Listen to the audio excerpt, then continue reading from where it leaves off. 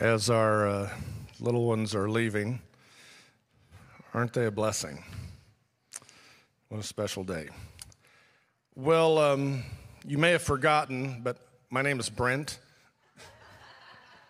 And I used to preach here fairly often until the spring of this year, and then things got weird. It's really good to be back with you. Since March, I have been in Israel a total of 46 days. That means at least 3 coming and goings, which means 3 weeks of aftermath. And what's the old saying, the old gray mare, she ain't what she used to be? The jet lag that used to take 3, I discovered this past week, took 5. And so I wasn't a great help to Chris trying to jump in and get ready for this coming week.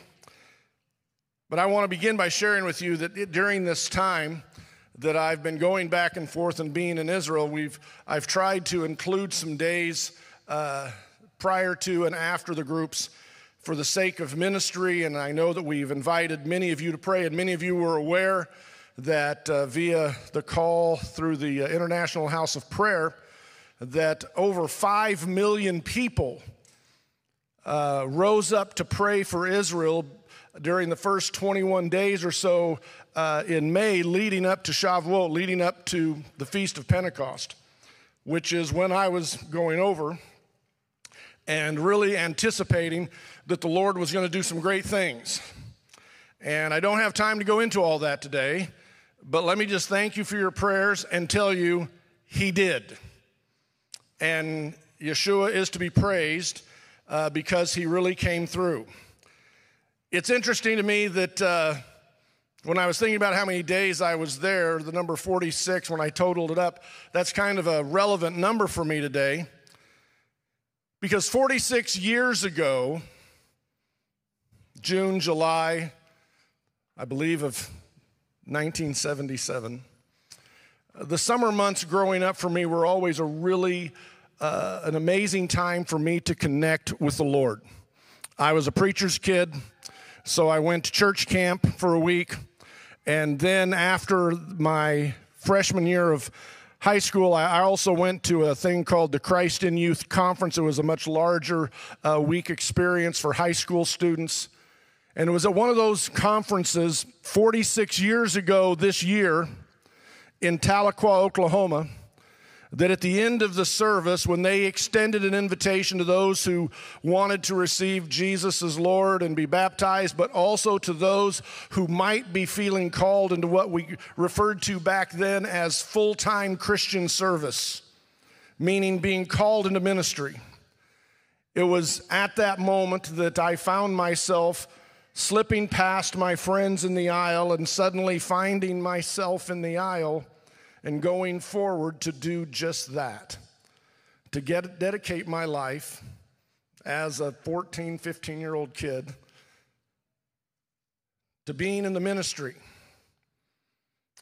Because of that, a year later, I added to the camp and the conference a 2-week program that same ministry was offering called the Preacher Training Institute, which was for young boys who had dedicated their life to the ministry and kind of wanted to get a jump on Bible college. And so the first one was held here in Oklahoma City. There used to be a Bible college on the north side of town. Maybe some of you will remember it, Midwest Christian College. And for 2 weeks, I went there with 33 other young men and with 4 Bible college professors and began to prepare myself to serve the Lord. Why do I say all that? Because Monday, we're about to engage in a week called Covenant Youth Camp. And I simply cannot overstate to you today how utterly important weeks like that are for the sake of the kingdom, for the sake of the gospel, and literally for the sake of the nation and the world. Our goal and our passion for that camp is to lift up the mighty name of Yeshua, Jesus our Lord, as we have done in this place today, and to call our youth into a deeper and more meaningful walk with him as their Messiah and they as his disciples. Who Messiah is has never been more under attack than in this day and hour in which we live. So while we're planning to gather at the first part of next week to elevate the name of Jesus, others are preparing to do exactly the opposite at the end of that week. Because of this, it's time for us to have a heart-to-heart. I'm not preaching today. I'm not going to exegete a Bible text. We need to talk. We need to have a conversation between us. Because as I said, while we're preparing to exalt the name of Jesus, others are preparing to diminish him, even in the lives of people and friends that you know. And it's time for us to understand what's going on. So as I said, this is going to be a conversation between us.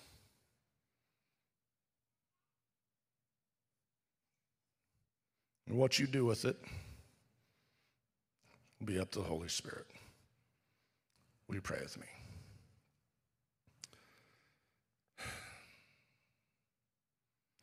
Yeshua, your word will not fail. You have never failed me once in my life. And even though, Master, in this moment, I confess a bit of timidity, concern, maybe some remnant fear, I know you'll meet me here. And I pray, Father, that whoever hears the things that I have to share just between us, whether it's here in person or online today or down the way, that in that moment, your Spirit will be as powerfully present there as it is here, as he is here right now. So, Lord, I humbly submit this time to you and ask that you would be a partner in this conversation between us. All to the glory of Jesus' holy name. Amen. Now let me begin by saying this. I really don't like ministries that feel they are the grand inquisitors, the people who are assigned to call out every other group of people and to identify ministries or people by name that they don't like. I think sometimes those preachers and pastors who end up on the airwaves and online feel an entitlement to do that, and while sometimes maybe that is what God is calling them to do, I've never been comfortable with that. And so bringing up what I need to bring up today is not easy for me. And I want you to know that. So why do I call this a conversation between us? Because at the end of next week, another group of people are going to be gathering in the Dallas-Fort Worth area, and they call their group Bayenu, which in Hebrew means between us. It was an organization that was formed by a woman who grew up as an Assembly of God pastor's kid, who literally went and lived in Israel to do ministry, to share the gospel with Jewish people. And then she encountered a very famous rabbi who is very skilled at what he does, which is being an anti-missionary. Meaning his role, what he sees his life calling is to do, is to undermine everything we teach either in the church or even in Messianic Judaism. It doesn't matter whether it's Jews or Gentiles. He wants to rob them of the faith they have that Jesus is the Messiah. And he is incredibly skilled at doing it. And I suspect if he ever hears this or gets a copy of this message, it'll make him feel very good. Kudos to you. You're good at what you do. I'm not going to call him by name yet. Neither am I going to name the lady and her former Assembly of God pastor father, who both apostatized from the faith in Yeshua, completely renounced him and walked away. This organization has gained a lot of credibility amongst the Jewish community because they exposed a Christian husband and wife who were living in Israel pretending to be Orthodox Jews. Living as Orthodox Jews. Friends, may I just say right now, you do not share the one who is the way, the truth, and the life by means of deception. It deserved way more than that. You do not share the gospel of the one who is the way, the truth, and the life by means of deception. That's not who we are. We do not have to hide or apologize for our faith in Yeshua. It is founded on the Word of God from Genesis to Revelation. There's no need to hide. And we don't need to trick people into what we believe. When these people were exposed, and God knows their hearts, I'm not judging their hearts, but I am judging their method. It gave this organization great credibility. The rabbi that spoke to her and then that she came across and was used to undermine her faith, he'll be speaking there as the main speaker. They'll be honoring a former Southern Baptist pastor who also apostatized from the faith and is well known as an archaeologist and a leader in the Noahide movement, which is telling people that Jesus isn't the Messiah, and as a Gentile, all you need to do are keep the 7 laws of Noah. You might discern, I'm a bit agitated. But that's not what I want to convey to you today. Because every single person that is in this room today that has had any history with the Hebrew-loving, Torah-friendly, Messianic, Jewish, connected, however you want to frame it, version and flavor of the body of Christ, there's probably no one in this room that has had history of that does not know that somebody who has turned and walked away from Jesus.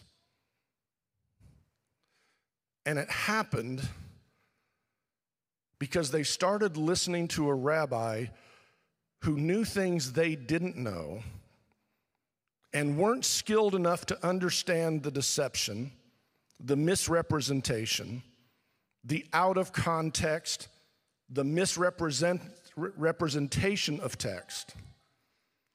Now, today we're not going to exegete a scripture, but come July 15th, you come back and we're going to deal with at least one particular prophecy that they love to attack. But what happened, and the reason we need to have a conversation today, is how did we get here? And who are we going to be as a people and a congregation? So let's begin with a little history of how we got here today. In 1948, the Jerusalem reunion didn't happen in 48, but the seeds of it began. In 1948, Israel was restored as a nation exactly as the prophetic word of God had indicated would happen. And when Israel was reborn as a nation, not as the kingdom of God, can we say that? You will not find anybody more pro-Israel than me, but Israel is not the restored kingdom of God. Unredeemed men and women make unredeemed mistakes, and I love them passionately, and I support Israel. But that does not mean that I am foolish enough to see Israel as the restored kingdom of God. This is the kingdom of God. God had promised Abraham that he would restore the inheritance of his descendants, and that thing stirred in the hearts and minds of the Jewish people. And in 1948, they came out of the nations, and for the first time in millennia, Israel was reborn. And a question began to move through the hearts and minds, not only of the Jewish people, but also of the church. Is this the beginning of the restoration of God's kingdom on the earth? And if so, is the coming Messiah imminent? Are we living in the age of the Messiah? The rabbinic answer in general to that question was not yet. For only when Jerusalem was once again in the hands of the Jewish people should they begin to expect the coming of the Messiah. And in fact, in 1967, barely 19 years after that moment, in the Six-Day War, Jewish soldiers, and accompanied by the chief rabbi of the Israeli army, made their way to the Kotel, to the Western Wall, blew a shofar, and declared the beginning of the age of the Messiah. Two amazing things began to stir both in the hearts of Jews and Christians. Both began to sense that God was on the move, and both were right. At least those in each camp that actually still believed in God's prophetic word. There were some who were just happy that Israel was restored, and they just saw it as a political coinkydink, but didn't necessarily see the providence of God. But those within the Jewish and Christian camps who believed in God's word, they did.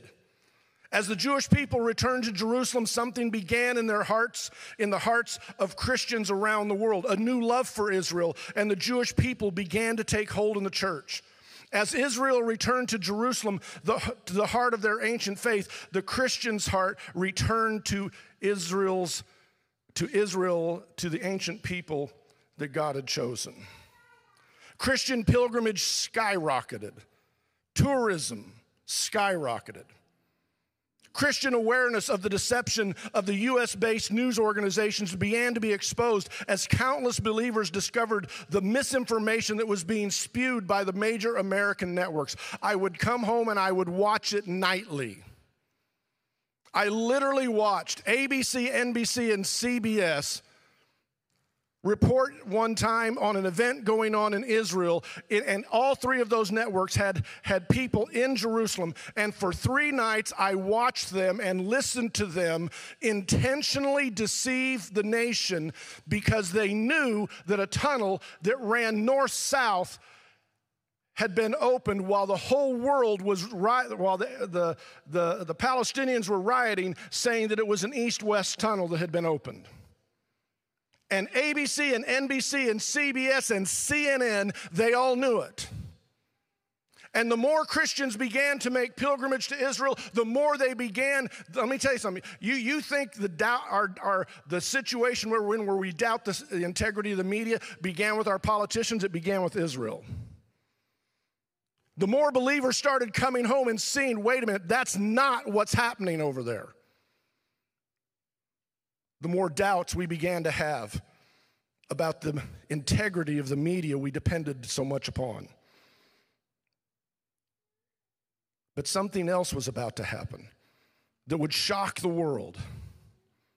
It would shock the world, since we had not seen anything like it since the days of Pentecost in the early days of the church. The Jesus Revolution. How many of you have seen the Jesus Revolution movie? The Jesus Revolution story is my childhood. The story is of a Christian hippie named Lonnie Frisbee and a traditional Christian pastor named Chuck Smith, both in California in the 70s. The Jesus Revolution was a national revival began when a generation of young American hippies began to accept Jesus as their Savior and were being baptized in droves. A generation that was already on a quest to find real meaning and real love found it in the one God had sent to redeem the world and show his love. The unlikely pairing of a young street preacher named Lonnie and this traditional church pastor, Chuck Smith, became the seedbed that God used to start a revival and a revolution. How many of you remember the Jesus movement? Man, how old are you?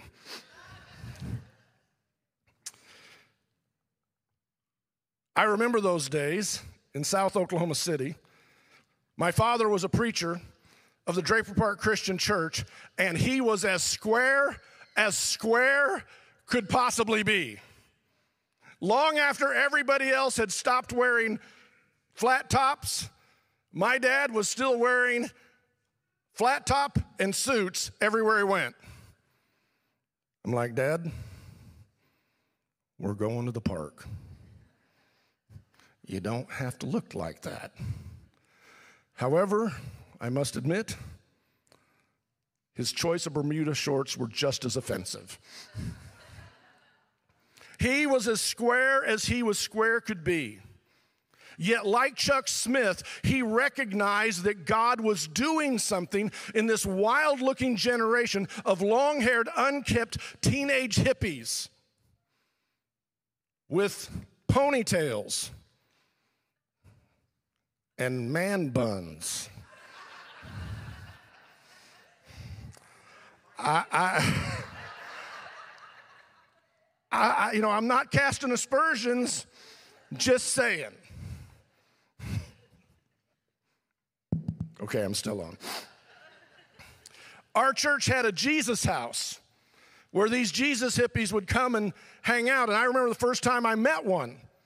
We hired one to be our youth minister. And when I walked in and was introduced, he goes, "Far out, man."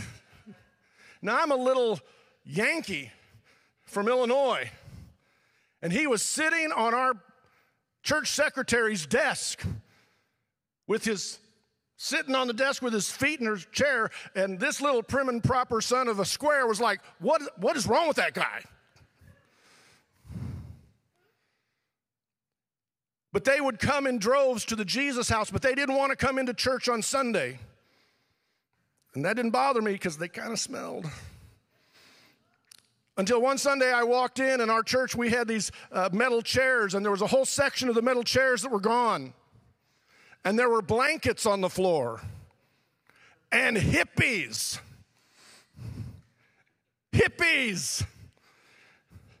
And my dad. The contrast could not have been greater. I honor my dad for recognizing that something was happening in that generation. Those young hippies, you may be saying, well, Brent, what does that have to do with me here at a Saturday church? Okay, now pay attention to what I'm about to say. You wouldn't be here if it wasn't for those hippies. Are you aware of that? Because that movement, let me explain it to you. Let me tell you the rest of the story. And all those old people who remembered know that phrase too. Let me go Paul Harvey on you. You see, these Jewish these teenage hippies that started on the West Coast and it moved to the East Coast and up to New York, because that's where kids like to hang out. They went to the beach areas, and guess who these Jesus hippies began to encounter? Jewish hippies. And these teenage Christian hippies did what almost 1,600 years, or forget the math, maybe 17, I don't know, that the organized church hadn't done. They started introducing Jewish kids to Jesus. And for the first time in hundreds and hundreds of years, Jewish young people started calling on the name of Jesus and getting saved. You want to talk about a revival? Did you know that? The whole Messianic movement started with Jesus freak hippie teenagers. Bothers me. Wearing man buns. Why, Lord? Why?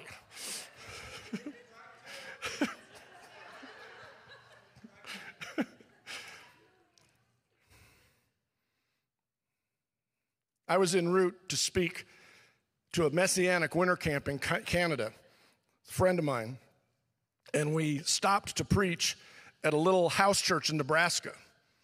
And calling it a house church was really an overstatement because it really looked like it was going to fall down on us. I was almost afraid to go into it. But it was out in Cornfield County, and our host family had a huge pork farm. That was fun. And we went the next morning, and I was going to teach Sunday school and then preach. And when it was time for the main worship service, I looked to my left, and a couple college kids came in, and a gentleman came in with them and sat right down in front of me, a few rows back. And I looked at that brother, and I've been in Israel enough to know my first thought was, what are you doing here? I mean, this dude, forgive me, was as Jewish as you could be. And I've been in Israel enough to recognize the family. And we're in the middle of Pork County. What is he doing here? And I started telling the story of those first Jewish hippies who came to know Jesus. When it was over, they had a little pitch-in lunch. And he came and sat down across from me because he wanted to talk. I said, brother, first of all, I have to ask you a question. What are you doing here?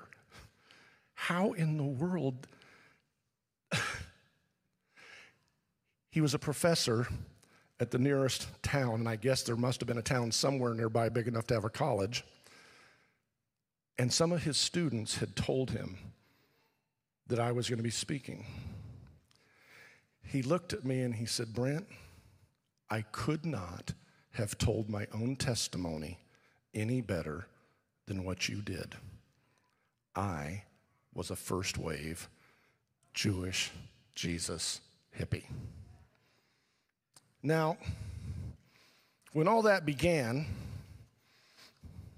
this is where the Jews for Jesus movement began, with a lot of these young Jewish people coming to faith. But actually, prior to that, in the late 1800s, a couple guys named Count Zinzendorf and Joseph Rabinowitz had started kind of pushing the terminology of Hebrew Christians.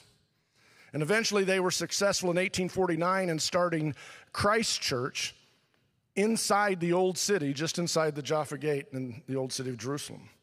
But it really wasn't until the Jesus movement of the 70s did we really begin to see North American Jewish people accepting Jesus. At first, they functioned under the banner of Hebrew Christians, but they knew the terminology would not resonate with the larger Jewish community. Organizations like Jews for Jesus began to flourish, bringing in new believers in Jesus, but eventually they knew they needed to create an authentically Jewish environment to reach their Jewish communities. And the Messianic Jewish movement was born, or Messianic Judaism. The belief was that if Jesus was offered in an authentically Jewish, recognizable context, the Jewish people would finally accept the gospel. And while they hoped for a flood of new believers, only a stream resulted. Some did.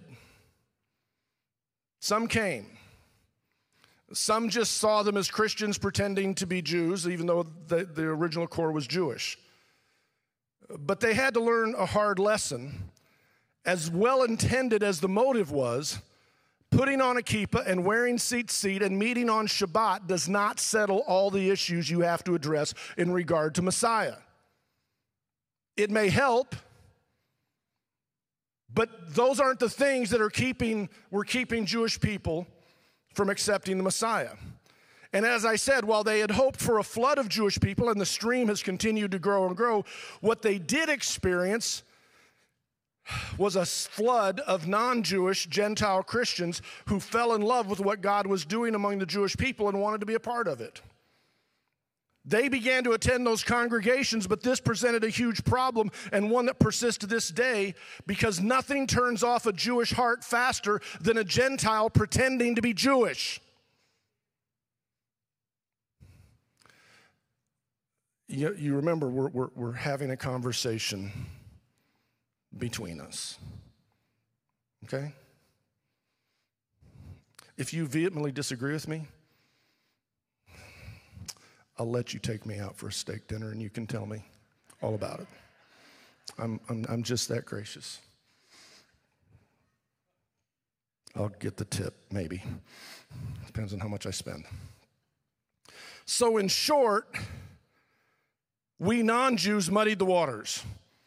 And this tension led to non-Jewish believers having to form an offshoot to the Messianic Jewish movement. For lack of a better term, a Gentile Messianic movement. And I know they would not like that because some of them got so invested, oh no, Gentile's a dirty word. It wasn't to the apostles.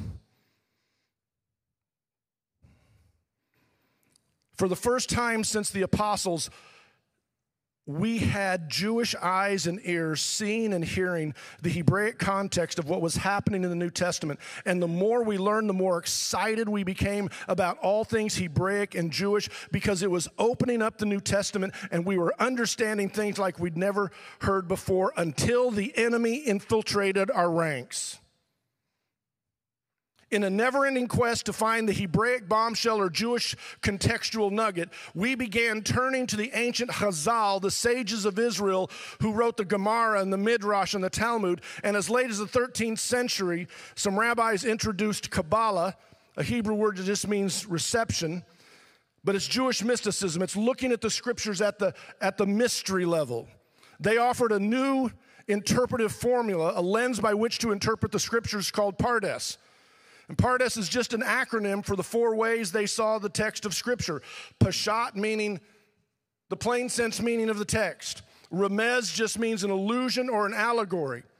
That sometimes the terminology that is being used is intended to make you connect to another passage, to another story, to another context. They also had the drosh level, which was the homiletical or applicational level.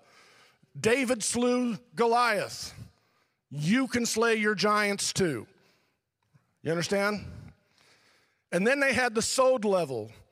I like to call it the sod level because you think of the surface and you think below the surface.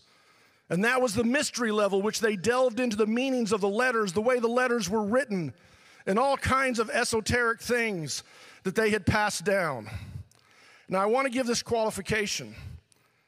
The bottom line is that Scripture that is God-breathed, that comes from the miraculous person of God, is supernatural in every single form of it. If the sentences are inspired, then the words are inspired and the letters are inspired, and there is an unending treasure trove of the miraculous way the story is told.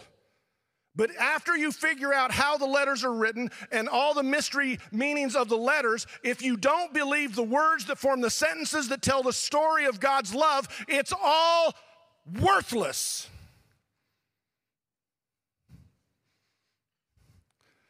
And people began to fall in love deeper and deeper. Now listen, I will make reference. I got in big trouble with the ministry years ago because I referenced this. And they decided that I was endorsing Kabbalah. I'm not going to endorse. Does it sound like I'm endorsing Kabbalah? Absolutely not. However, God bless them. Every once in a while, the Kabbalists were honest enough to see something in the Scripture that, lo and behold, perfectly matches the New Testament. When a Jewish person tells me nobody in Judaism ever saw the plurality of the Godhead, I'm like, excuse me, not true. The Kabbalists did. They even asked the question how three can be one, and then answer the question how three can be one can only be known by the help of the Holy Spirit. Pretty good answer. Have you figured it out? Don't tell me nobody in Judaism ever saw that, because as a matter of fact, sometimes the Kabbalists say things that are helpful. And I got in trouble for using them illustratively, and someone thought that I was endorsing all of what they did. Once discovered by the Hebrew Roots movement, it led them into the new Gnostic heresy. What is the first Gnostic heresy? The first Gnostic heresy that the early church faced came from Greek philosophy, and it was that the spiritual and physical do not mix. Spiritual heaven and material earth cannot interact. And if that is the case, then Jesus could not have actually come in the form of a man, because that's the material world and he's from the spiritual world. Therefore, he didn't actually become a man. He only appeared to come as a man. That was the first Gnostic heresy, and much of what you read in the writings of John in the New Testament are speaking directly against that.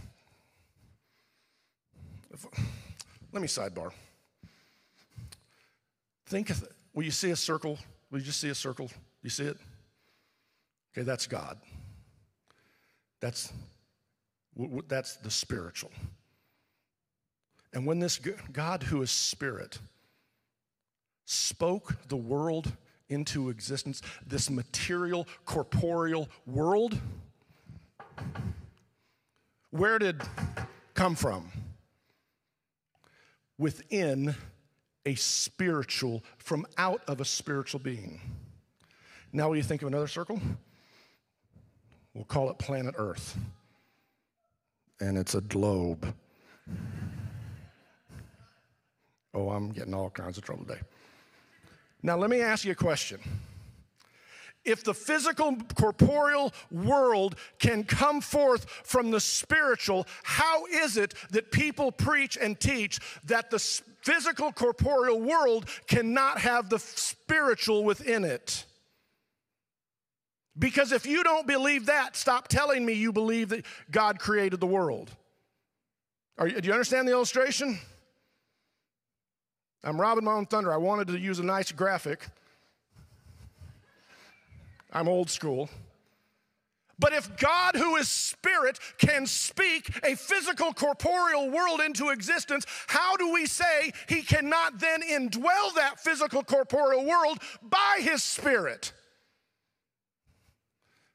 Newsflash. The first Gnostic heresy was wrong. The Word became flesh. It didn't just appear to become flesh. But here's the irony. The Hebrew Roots movement did the exact same thing. They just used Hebrew mystical interpretation to get there. The Hebrew Roots Gnosticism said the same thing about the Hebrew. Because Hebrew was perceived as superior to Greek, all things Greek became pagan. If all things Greek are pagan, then the assault on the Greek New Testament scriptures was inevitable. Soon you couldn't say church, you couldn't say Christian, you couldn't say Jesus, and Paul could not be trusted because he wrote in Greek, because after all things Greek are pagan, and the only way you can really know the truth is you have to have that gnosis, that knowledge, that secret knowledge of the Hebrew. Come on. We created a new Gnostic heresy, and we watched it obliterate our congregations and our families. Because if you can't trust Paul and you can't trust the Greek New Testament, then why are we following Jesus? And we watched a generation walk away. Nothing new under the sun, huh? And the funny thing is that the people who went down that path fell for the very same lie.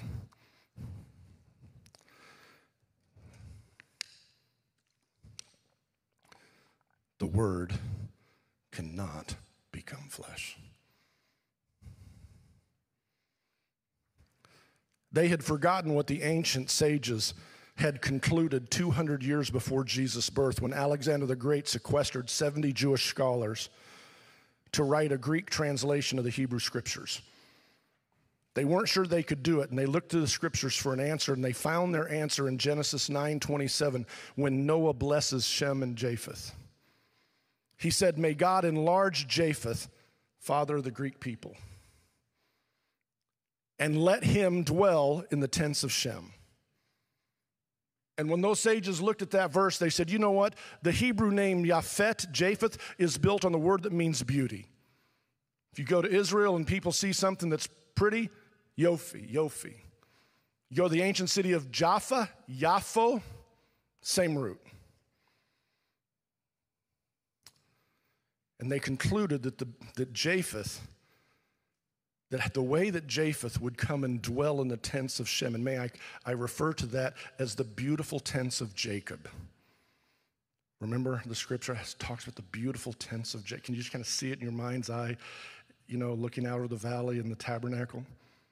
That somehow this beautiful language of Greek, with its precision, was going to come and find a place in the story that's being told through the descendants of Shem. We forgot that.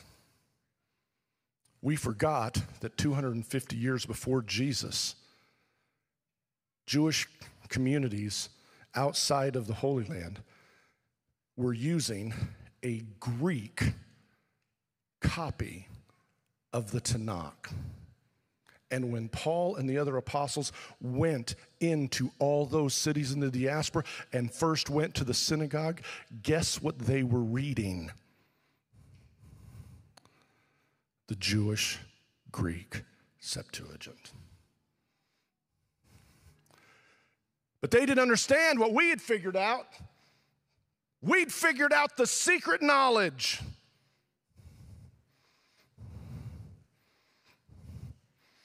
We'd learned how to pronounce the het.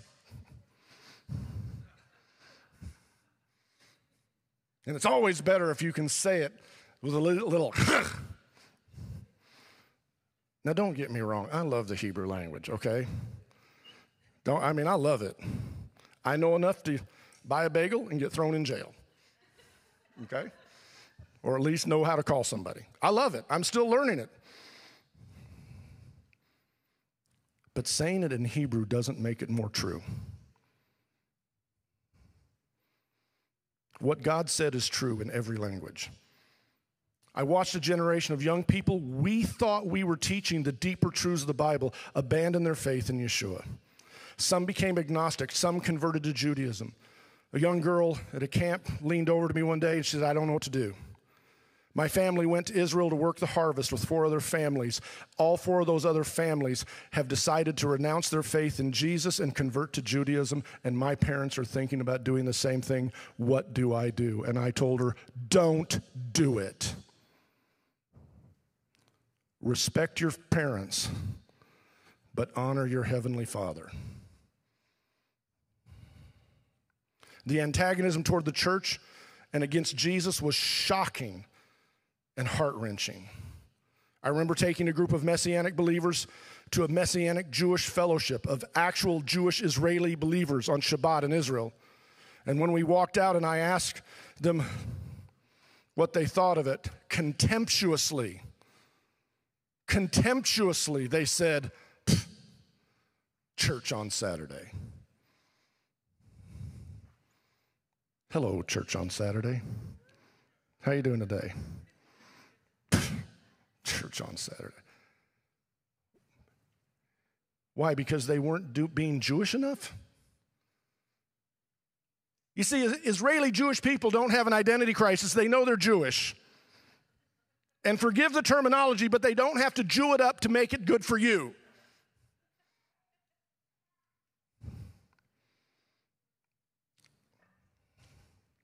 I hear the condescending voice in my head, just church on Saturday. And here we are, Hebraic Family Fellowship Saturday church. I will wear that badge. I will wear that slur as a badge of honor. Because, church, hear me. There is no Saturday church, and there is no Sunday church.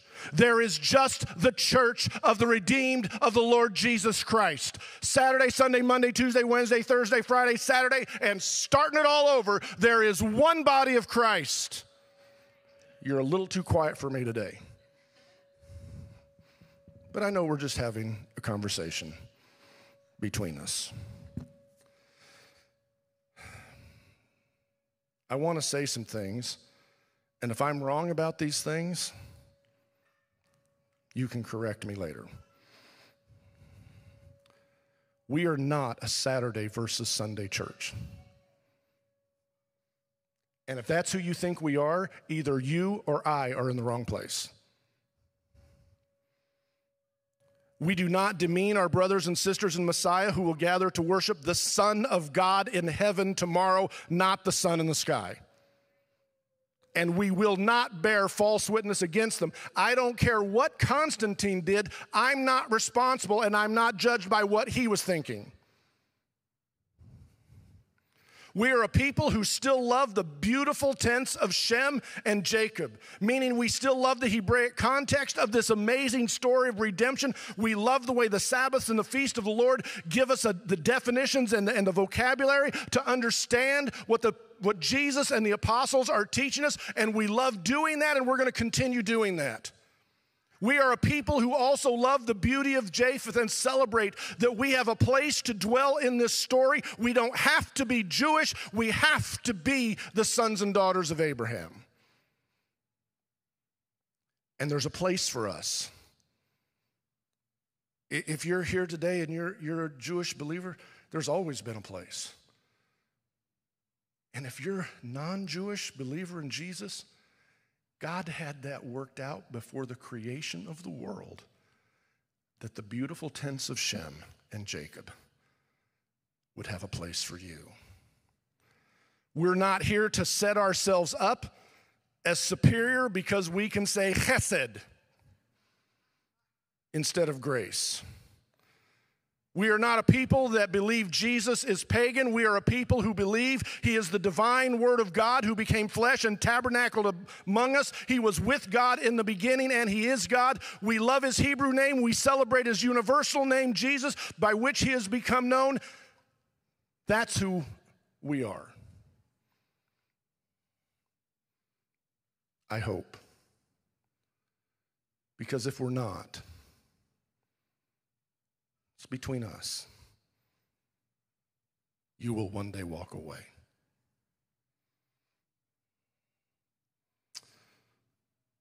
We will not submit to Greek Gnosticism, nor will we submit to Hebrew Gnosticism. This will not be a church that demeans the deity, identity, and ministry of Yeshua because someone can come and play fast and loose with the Hebrew definitions and context of the biblical prophecies. So let me speed up. So how important is Covenant Youth Camp? Since I still love all things Hebraic, let me answer a question with a question. How important was the Jesus Revolution?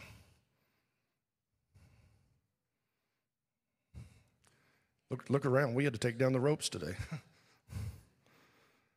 We sit here today because a group of long-haired, unkept teenagers who fell in love with Jesus and changed the world, who did what a generation after generation of the organized church could not do, which was reach the heart of Judah with the gospel, the good news of Jesus, the Messiah. How important is a group of kids coming together to be shown and taught who Yeshua is?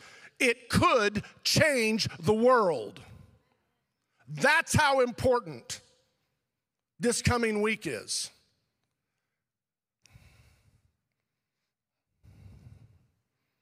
And I guess it's appropriate. Okay, this will be number 3.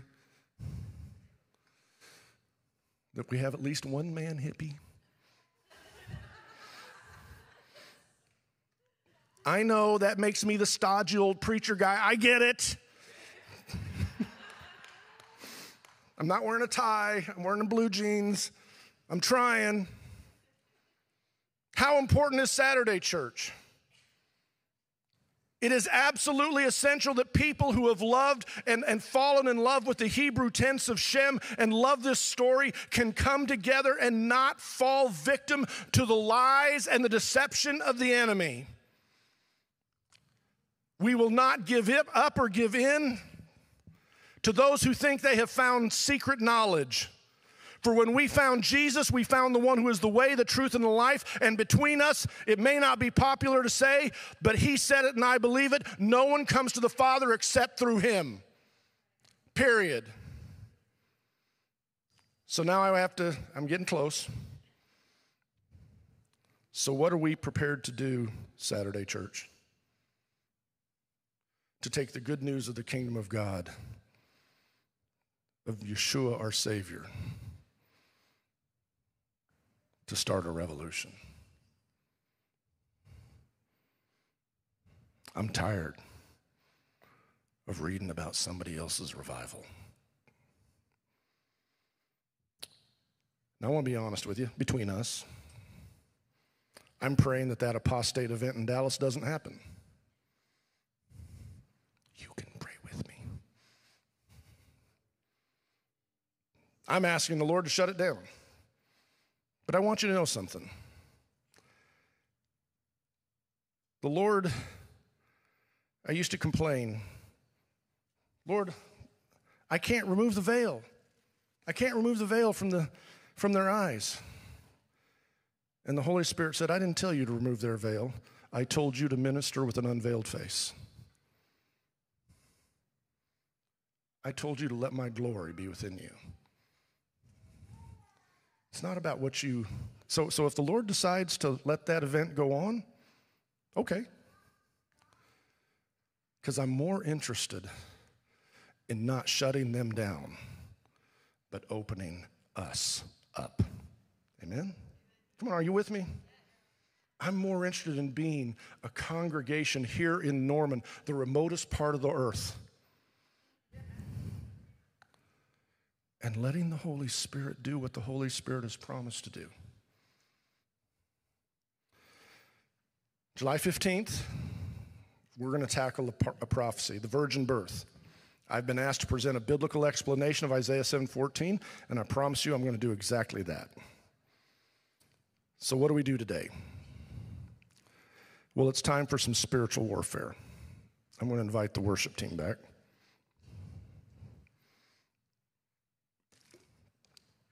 And right now, if you are going to be attending Covenant Youth Camp as a camper, would you please stand? Do we have any kids here? 1, 2, I see a few. If you're going to be working at Covenant Youth Camp in any capacity, and if you're already up here, you can wave, would you please stand?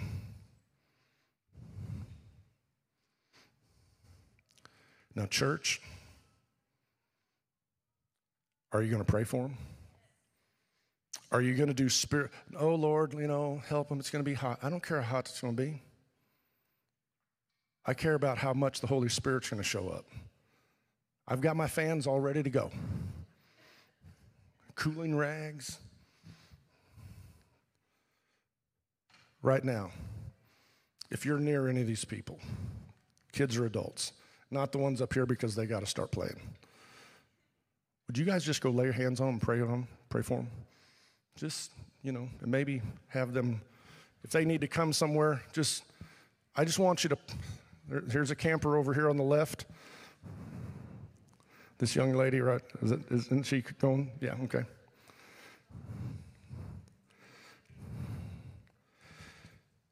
Let's pray over them. Abba, Father, light a fire in our young people. Do in them what we have failed to do. Start a revolution. Start a revival. Lord, I pray for every young person that is coming, the 50 or 60 kids that are coming to this camp, from wherever they're coming. I pray in Yeshua's name that you would guard and protect them, give them safe travels, put your angels around them, before them, encompass about them, get them to this camp, and make Covenant Youth Camp a moment like unto the Jesus Revolution, Father. Do something amazing in their lives and in the lives of the adults who are going to be there. Father, I pray for those young people who are coming with physical burdens. I pray for those young people who are coming with spiritual burdens. I'm praying for those who are coming that may be even coming from groups that have been struggling with the identity of Jesus, his deity. Whatever the baggage is, Father, I'm praying for them that you would come and you would meet us in this camp in a way that we will speak about for generations to come. That we will remember where it started and who started it. Bless your children. Pour out the Ruach HaKodesh, the Holy Spirit, upon them, within them. Father, I pray for our workers. Lord Jesus, you said in John chapter 7 that the Spirit would flow out of us like streams of living water. And I pray for every person that is coming to lead worship, for every adult that is coming to teach a class or to be a group leader or to run an activity, to be a cook. Father, I pray that you would anoint us with your Spirit and allow us, Lord, fulfill your word in us. Every conversation, every moment. Let streams of living water flow out of those who are called. Father, I pray for those young adult staff who are coming, the junior staff. I pray, Father, that if they think they're just coming to have a good time, Father, I pray that you would humble them and make them ready to be used for your glory. Pour out your Spirit upon them. Give them a compassion they've never had before. And Father, I turn my heart now to pray for those who will be assembling at the end of the week in Dallas. And Father, if it is your will to allow that event to happen, I will humbly accept that. But Father, I pray in the name of Yeshua that you will guard the hearts, you will rescue the hearts and minds of those who there may still yet be hope. Confound the teaching, speak to their spirit. Lord, just tell them clearly that's not right. Exalt your name. Father, I pray if you let that event happen, that it'll be exactly the opposite of why they've gathered. That while they have come to demean your name will ultimately be exalted and Yeshua will be revealed. And Father, I pray for this church. I pray that you would plant us like a beacon in this remotest place. That you would cause our witness and our influence in Norman, Oklahoma, Moore, Oklahoma City, Noble, and the state and to the world. That you would give us a light and a witness. That someday we would remember God did something and it started right here. Birth a new vision in us. Birth a new revolution in us. Birth a revival in us. To heal the sick, to help the hurting, to bind up the broken, to truly hear your word and your spirit. And Father, I pray, I close by calling on your name for the sons and daughters of Abraham around the world and in Israel. Lord, I lift up Judah. Your word declared there would be a generation that would reject. But your word also clearly prophesies there will be a generation who will receive him. Father, it's time for Judah to come home. It's time for Judah to come home to Messiah. Equip us, use us to that end. Don't let our hearts turn away from Jerusalem and from your people. Make us a light not only to the nations, but also to to the chosen. Thank you, Lord Jesus, for just letting us have this time